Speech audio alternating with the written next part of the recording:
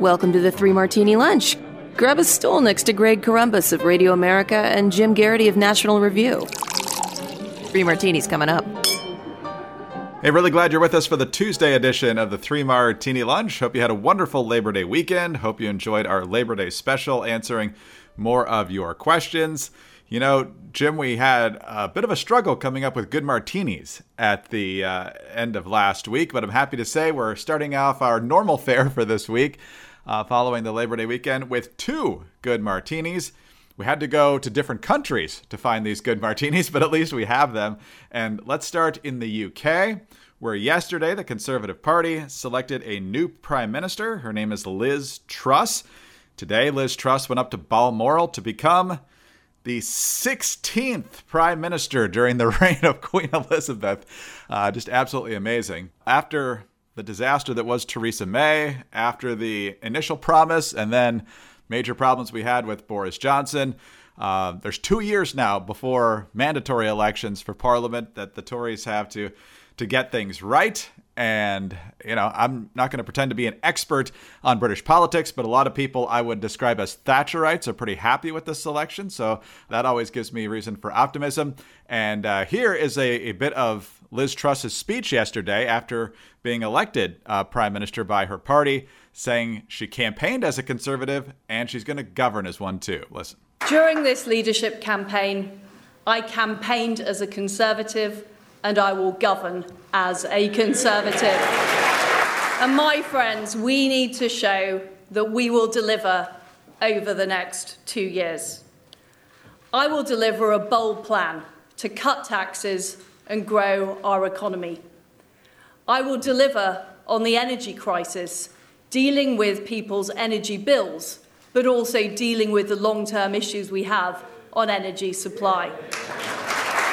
Jim, I always love it when politicians tell me they're going to cut my taxes and grow the economy. Let's hope she actually follows through on that and has a parliament that will go along with that as well. Given the big majority Conservatives and their coalition partners have in parliament, that should be doable if they actually believe in that. So given the chaos we've seen on the right in Britain, let's hope that this steadies the ship a little bit and gets things headed in a much more constructive and conservative direction. Indeed, Greg. And there are 2 thoughts I have on this. The first is we on the right shouldn't get too focused on what we sometimes dismiss as bean counters or diversity for the sake of diversity. But you can't help but notice that right now, in the year 2022, the United Kingdom has had 3 women prime ministers, and all of them have been Conservative. Obviously, the legendary Margaret Thatcher, Theresa May, and now Liz Truss, which really should undermine this reflexive argument from the Labour Party and most generally most parties on the left that the Conservative Party and the Conservative movement and the right side of the spectrum is somehow anti-women, hates women, wants to keep women down, barefoot and pregnant, et cetera, et cetera. I mean, Thatcher should have blown it up to begin with. But the fact that there's now been 3 in the course of a generation, and, you know, the Labour Party, whatever its other features, if anyone can find any good redeeming features, has not been headed by a woman. And I'm sure they can convince themselves that they are indeed standing up against sexism and standing for women's rights and things like that. So I think that is somewhat useful. I think we can chuckle and go neener to the left over that point. I don't expect a British Conservative leader to sound the same, and no, I'm not talking about accents, as an American Conservative leader. We see the world slightly differently. Our priorities are slightly different. So I shouldn't expect it. But Boris Johnson was basically an experiment in big government conservatism. Many folks on the right will always love him or think fondly of him for getting Britain out of the EU, for Brexit. But on a whole host of domestic political issues, Boris Johnson was, I can do big government better. I'm not going to attempt to shrink the size of government. I'm not going to talk about this. It was a bit like George W. Bush's compassionate conservatism. When people are hurting, the government's got to move on steroids. Boris Johnson had no problem throwing lots of money and expanding the size and reach of government. And that wasn't the sole reason for his undoing. I think a lot of his, let's just say, bad impulse control was at the heart of Boris Johnson's undoing as prime minister. But nonetheless, I think it's a sign that if you try to be a pale imitation of what the Labour Party is doing, eventually, sooner or later, people will choose the genuine and authentic Labour Party instead of the imitation Labour Party. Look, it's early.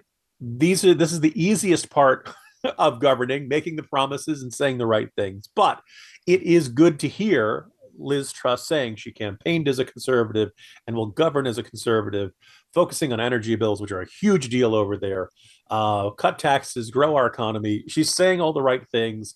Now she has to do it, which is a little more challenging, but also I think in the parliamentary system, you automatically have a majority in the House of Parliament that is at least nominally aligned with your thinking and inclined to go along with your agenda. So good luck, Liz Truss. We will be rooting for you, and hopefully better days for the United Kingdom lay ahead. Jim, you mentioned she's the third female prime minister, Margaret Thatcher and Theresa May. I don't think this needs to be said out loud, Jim, but Liz, you want to be more like Margaret Thatcher than Theresa May.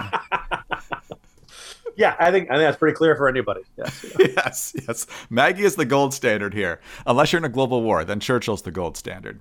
Who was the first prime minister under Queen Elizabeth, by the way? Winston Churchill all the way to Liz Truss. Amazing. All right, on to our first great sponsor of the day. And Jim, we all know that ExpressVPN protects your privacy and security online, but it also unlocks a lot of great movies and shows that are only available in other countries, because it helps to disguise what country you're actually in. So if you love watching all these streaming shows, like on Netflix and beyond, you have another great reason to get ExpressVPN. But it's not just Netflix. ExpressVPN works with any streaming service. Hulu, BBC iPlayer, very good for staying on top of the Liz Truss news. YouTube, you name it. There are hundreds of VPNs out there, but the reason you should use ExpressVPN to watch shows is because it is ridiculously fast. There's never any buffering or lag, and you can stream in HD with no problems. ExpressVPN also works on all your devices, phones, media consoles, smart TVs, and more. So you can watch what you want, when you want, on the big screen or on the go. So if you want to get access to hundreds of new shows, go to expressvpn.com/martini right now, and you'll also get an extra 3 months of ExpressVPN for free. That's expressvpn.com/martini. Again, expressvpn.com/martini to learn much more. All right, Jim, on to our second good martini. And once again, we're in a different country, but a very different country. We're over in Chile now, down in South America, where not that long ago, they elected a very young socialist president. That was mistake number one. They have avoided a monumental second mistake, though, because according to AP, Chileans have resoundingly rejected a new constitution to replace a charter imposed by General Augusto Pinochet 41 years ago, dealing a stinging setback to President Gabriel Boric, who argued the document would have ushered in a new progressive era. With 99% of the votes counted in Sunday's plebiscite, the rejection camp had 61.9% compared to 38.1% for approval amid heavy turnout with long lines at polling places. Voting was mandatory. That's an interesting topic in and of itself. So what would have been in this thing? Well, as Jazz Shah tells us over at Hot Air, the idea that the proposed constitution would fundamentally change the South American country, that is true. But people like having a stable government in Chile, it appears. The summary of what would have been the new constitution with its many amendments says that it, quote, puts a focus on social issues and gender parity, enshrines rights for the country's indigenous population, meaning autonomous areas, and puts the environment and climate change center stage. It also includes new rights, quote unquote, to free education, healthcare, and housing. A couple of quick Twitter responses here. Peter Robinson, former speechwriter for President Reagan, says, on this overwhelming defeat of the leftist constitution in Chile, I got this message from a Chilean friend. Quote, look at the referendum results across socioeconomic class. The poor were more likely to reject the proposed constitution than the wealthy. Wokeism is a luxury belief.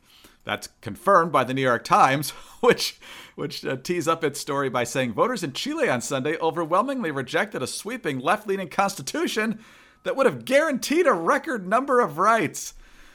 Jim, all of these sorts of headlines are making me say, well done, Chilean people. If the New York Times is completely baffled why you wouldn't want to go hard left, then you've clearly made the right call.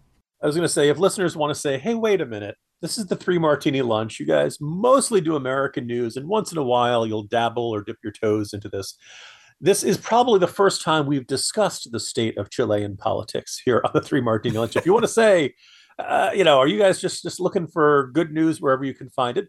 Okay, guilty. But I think there are some significant ramifications of this.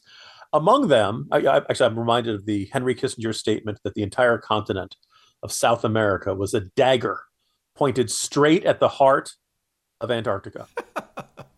Look, South American politics don't get a lot of attention, but maybe we should pay more attention to this. But this, I think, should make us sit up and take notice, not just because of the stakes. I mean, this wasn't just the election of a leader who could, leaders come and go, legislative majorities come and go, but this was altering the Constitution, effectively rewriting the Constitution. And the second thing that jumps out is the margin, which I believe at with 99%, we're now at 61.9% to 38.1%, right? Not quite 2-1, but almost in that category. And when you talk about heavy turnout, when voting's mandatory, yes, you're going to get just about everybody to turn out there. So you can't argue, there was a big pocket of support that just didn't come out to vote or something like that, or voter suppression or something like that. No, everybody in Chile had a chance to weigh in on this. And in fact, most of them were kind of forced under the law to weigh in on this. And generally they've said no. All right. Now, by the way, I also argue that when people don't vote, that's generally a vote for the status quo. If they were really all that upset about how things were going, they would have showed up and voted.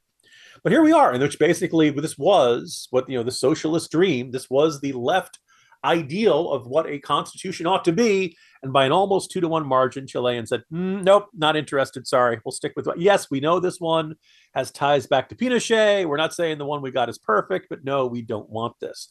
And the reaction from the likes of the New York Times is really almost like delightfully, they're just beside themselves. And this must have been propaganda. It's disinformation. I know. They just cannot get their heads around the idea that what they want to do is unpopular. And what's even more, they cannot grasp the idea that the poor would not actually agree with them, that the people who they think that they're trying to help don't actually like their ideas and don't actually think they would help them. This is delicious. This is one of the few times we'll pay that much attention to Chile, but good for you Chileans, and hopefully the country will prosper for many years to come. Well, and it has been prospering for a long time. Whatever you think of Pinochet, his economic policies have been very, very beneficial for the people of Chile over a number of decades. And you see what's happening with much of the rest of the continent. They're embracing the socialists. You've had the Ecuador. I think Bolivia went in that direction. Colombia seems to be heading more in that direction. Obviously, Venezuela turned into a complete dumpster fire after being one of the richest countries in the world. And so to have somebody standing athwart that and saying, stop, Jim, I think would say to conservatives, that's a good thing. Excellent choice of words. So good for the Chileans. And mandatory voting, I don't know. I don't think I like that. I think that you should have the right to vote, obviously. But if you don't want to do it, that's making a choice, like you said, in your estimation as well. Plus, if a bunch of Jeff Spicoli-like stoners don't want to show up, and they're not too knowledgeable about what's going on, that's not going to break my heart either.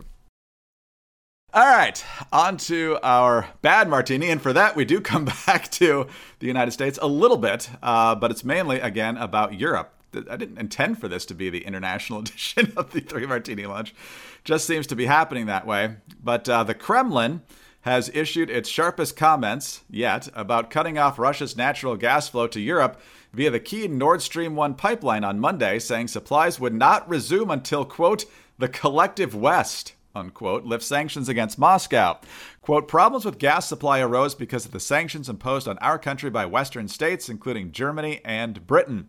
We see incessant attempts to shift responsibility and blame onto us. We categorically reject this and insist that the collective West, in this case, the EU, Canada, the UK, is to blame for the fact that the situation has reached the point where it is now. So, Jim, the problem is that a lot of countries in Europe, especially Germany, don't really have a plan B with this situation. And so if Nord Stream 1 is cut off, they are going to be facing a significant energy crisis and much, much higher prices for what does exist in terms of energy. So is there a way to call the Russians bluff here, or is Europe screwed for having trusted Moscow so much up until a few months ago? Well, if the U.S. was going, I need a non-off-color metaphor here, all out, right? I had a few other ones in mind to increase, our liquid natural gas exports and every possible way of getting energy to Russia, seeing it as the moral equivalent of Lend-Lease during World War II. We need to do our part to help keep Europe, if not quite energy independent, then not energy dependent upon Russia, in order to keep the sanctions in place, in order to keep the aid going to Ukraine, et cetera. Otherwise, Russia will take over Ukraine. By the way, before we go any further into the adventures of Nord Stream 1, I do think this is an illustrative point about the short-lived but ultimately key drama about Nord Stream 2. I shouldn't say key, maybe I should just say illustrative. Biden, as a candidate, said he opposed the completion of the Nord Stream 2 pipeline, which would be another way to get natural gas from Russia to Europe. Numerous folks in German politics thought this was a terrific idea. I believe Gerhard Schroeder was on the board of a Russian natural gas company. Gerhard Schroeder is former chancellor of Germany. You may recall him from demonizing or being vehemently opposed to George W. Bush. And while it's not, people may debate the accuracy of calling him a Putin stooge, it is safe to say that he has, post-chancellor life in the employ of a Russian company has been extraordinarily lucrative for Gerhard Schroeder. So everybody in Germany thought Nord Stream 2 was a terrific idea. Biden, to his credit, initially opposed it. Then he got into office and he decided to drop U.S. opposition to the completion of Nord Stream 2. Now, this was done in the name of building a stable and secure relationship with Russia. A whole bunch of us who pointed out that he had pledged to be so tough against Russia. Then he got into office and all of a sudden he's playing footsie and he's trying to play nice again. The argument from the Biden team was that the Germans were absolutely determined to see this thing get finished. It was going to ruin our relationship with the Germans.